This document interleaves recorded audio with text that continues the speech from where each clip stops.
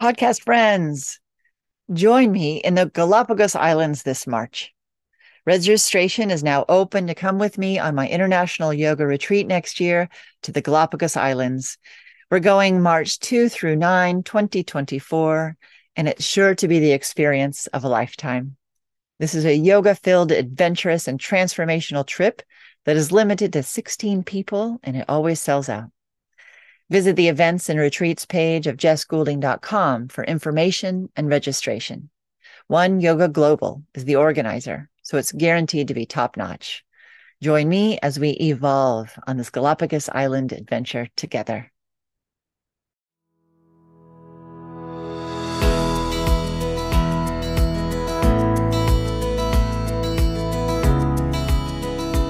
Welcome to Jess on the Mountain, a podcast about yoga, chakras, and becoming your own guru.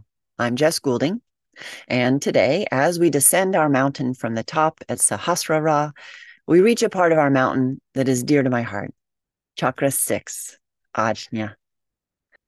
Several years ago, when I began working with my yoga therapy mentor, Becky, we set some goals for my yoga therapy practice and for life off the mat. It was easy for me to name it then, and it's still a goal of mine. I want to see reality. I want to really be able to discern the differences between truth and illusion. I want to be able to see myself, warts and all, with clarity and wisdom. It also seems to me the world is so full of differing opinions, false flags, false prophets, and propaganda that the truth can be tough to get to. I want the veils thinned and removed so I can live in confident right knowledge. I want the view from my mountain to be clear and cloudless. So this is a sixth chakra desire. This is the job of Ajna. Now, a little bit of nuts and bolts about the embodiment of Ajna. Ajna means to command or to perceive. In the contemporary Western model, the gland, which is in charge of communication through your body via hormones, the gland most associated with Ajna is the pineal gland. The pineal gland, also known as the third eye, is a small pine cone-shaped gland located at the center of your brain. It's snuggled in there behind the thymus. Its major role is the production of the hormone melatonin. Interestingly, it lines up with your eyes, and the center point between your eyes is considered the placement of Ajna, hence third eye. Because chakras aren't stickers on the front body, you can think of Ajna filling the whole area from the eyes through the pineal gland to the back of your skull. It's the seat of your intuition. So we have located your inner guru. The primary function of the pineal gland is to regulate the sleep-wake cycle and the circadian rhythms. So it produces melatonin in response to darkness and inhibits melatonin production in response to light. Melatonin as a supplement is very popular right now among those of us seeking more sleep. Naturally, it's a hormone, a chemical messenger that helps control your body's internal clock, signaling when it's time to sleep and when it's time to wake up. So the pineal gland sees the patterns of light and dark in the external world and helps you get to sleep. Ajna sees patterns in your life, both externally and internally, and fuels your intuition with clear guidance.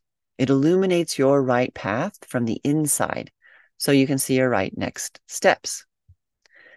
Physical manifestations of an imbalance at Ajna can include some pretty obvious things like headaches, blindness, and eye strain, but also has metaphysical ramifications like a lack of imagination, difficulty with visualizing, poor memory, hallucinations, and nightmares. Working with visual art and doing guided visualizations are two great therapies for Ajna. In fact, during the Chakra 6 module of Chakra Savvy Reset Your Life Game Plan, which is my 6-month course, students spend time both coloring and visualizing, all with the intention of bringing healthy and healing prana, life force, to Ajna. Again, Ajna means to perceive or to command. A balanced, functioning Ajna helps you see the patterns in your life and look at the world through a clear lens. Fewer projections, fewer misinterpretations and misidentifications.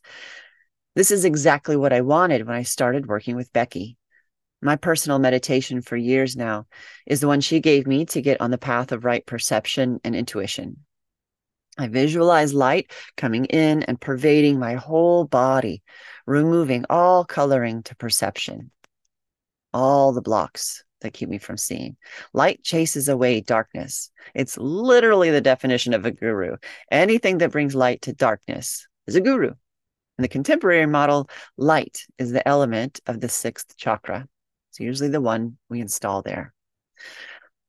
Lighting up my third eye has led to some interesting and helpful things. I learned in therapy years ago that my core issue is abandonment. All right, abandonment people, raise your hand. Yes, yes. I love you. I will never leave you. No, but seeing how my core issue, abandonment, shows up in my marriage or in my friendships, exceedingly helpful. I can just see it like, oh, there you are again. And I can change gears, make amends, remind myself I'm not being abandoned, right? Old wounds and stuff. And then also, it goes both ways. So seeing a little better, a little clearer, I can helps me see into the motivations of others. So my friends, my family, I can see their wounds at play. So it just makes things better because I can have more compassion. So I can be a better friend, sister, daughter, wife, mother, all the roles that I play. I can better see the little breadcrumbs left for me by the universe that gives me clues when I'm on the right path and when we're going somewhere great. I have a deeper trust in my intuition, which allows me to follow my gut. Following your gut, kind of a sixth chakra thing. It's digging into that intuition, seeing it at play. With my yoga therapy clients, especially, it helps me hear their story and see how everything lines up, how one symptom connects to another, and the patterns in their body reflects the patterns in their mind and spirit. So this work with Ajna has had so many benefits, such a boon in my life. If you haven't yet, I encourage you to start your own personal awareness journey in this regard. You can visit my podcast page at jessgoulding.com/podcast, or just click on the show notes and take the quickie quiz, or start the chakra check-in self-assessment. These are two fantastic tools for seeing yourself through the lens of your energetic body. You'll get some clarity as well, as I've had many students tell me that they experienced. Self-study like this is a great sixth chakra practice, and you'll get that in the self-assessment and also in my online course, Embodiment. That's the theme for this season. So this is the perfect time to learn embodiment practices and reset your foundation on trust and connection, gratitude, your place in the world. So go to jessgoulding.com/embodiment. Be sure and use the coupon code podcast, and you'll get $5 off your purchase. So bringing Ajna awareness into your everyday life can start with one simple question. Are you where your eyes are? Okay, put it another way. Is your attention going in the same direction as where you're looking? Okay, I have nothing against daydreaming. I'm quite for it. But sometimes we need to just see where we're looking.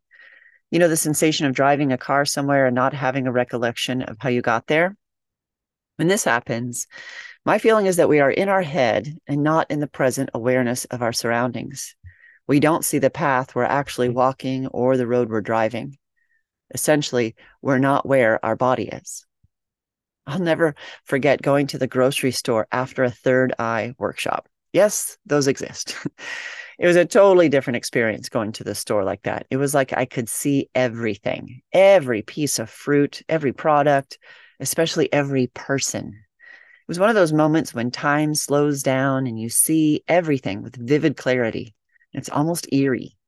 Like you see the light between the particles or the pieces of the matrix or something. Each person looked to me so lovely. I could somehow sense their connection to each other, to me, to divine, to nature, to all of it.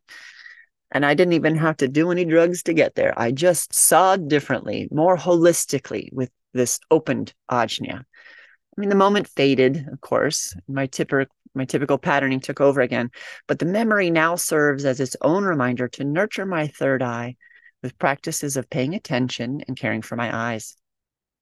So back to our question. Are you where your eyes are?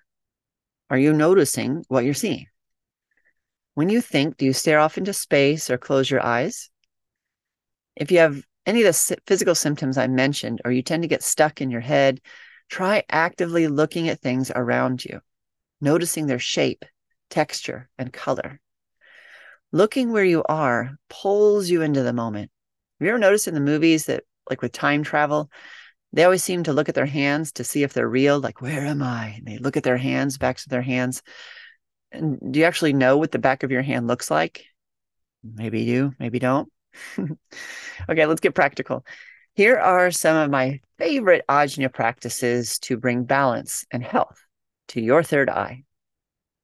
Eye stretches. This is a thing. It's called yogi eye stretches, and you can connect it to the breath. It's so simple and really, really important in today's computer world. When there's tension in the eyes, that tension does kind of go down throughout the rest of the body. So when our eyes are relaxed in their sockets, your overall body experience can be more relaxed. So just starting with the eyes, and you connect to the breath, holding your head very, very still. Breathe in, look straight up past your eyebrows, just with your eyeballs. As you exhale, smoothly move your eyes down to look down past your cheeks. It can be challenging to make it smooth, right? You might notice that your eyes bounce, doop, doop, going up. That's okay. That's pretty normal, but it does show that there's some agitation there, right? Some vata energy. You can use your finger then. So you can trace your finger. So you start it up high and come down low. Just watch your finger as it goes. So you make a smooth path. So inhale, it goes up. Exhale down. Also do it side to side.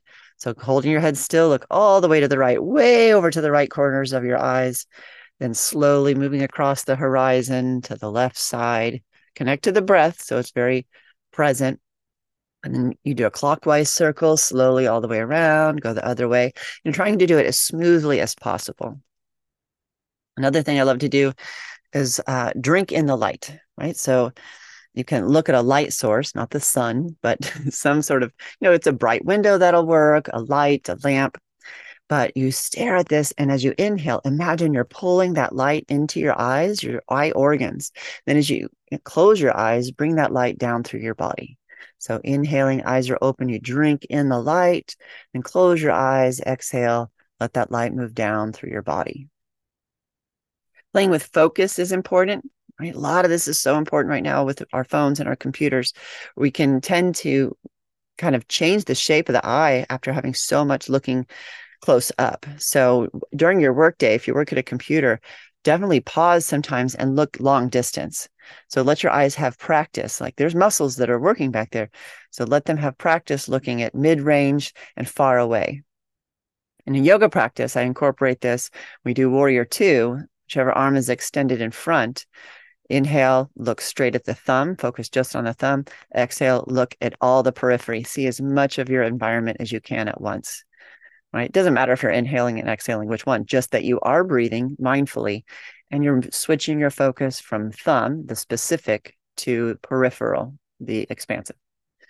Then there's some light hygiene, like blackout curtains at night, because that pineal gland will pick up light and not release as much melatonin or won't give you as many clues. So you want to put up blackout curtains to say, no, it is nighttime. No screens before bed, right? That pineal gland, we got to keep it on the right circadian rhythms.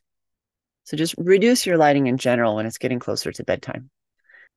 Listening to your body, your somatic responses to your environment is a great way to help strengthen your intuition, right? So you start to notice when you know something, like I'm doing air quotes, when you know something like deeply, you just know something's off. You just know something's right. You just know something needs to change. That deeper knowing.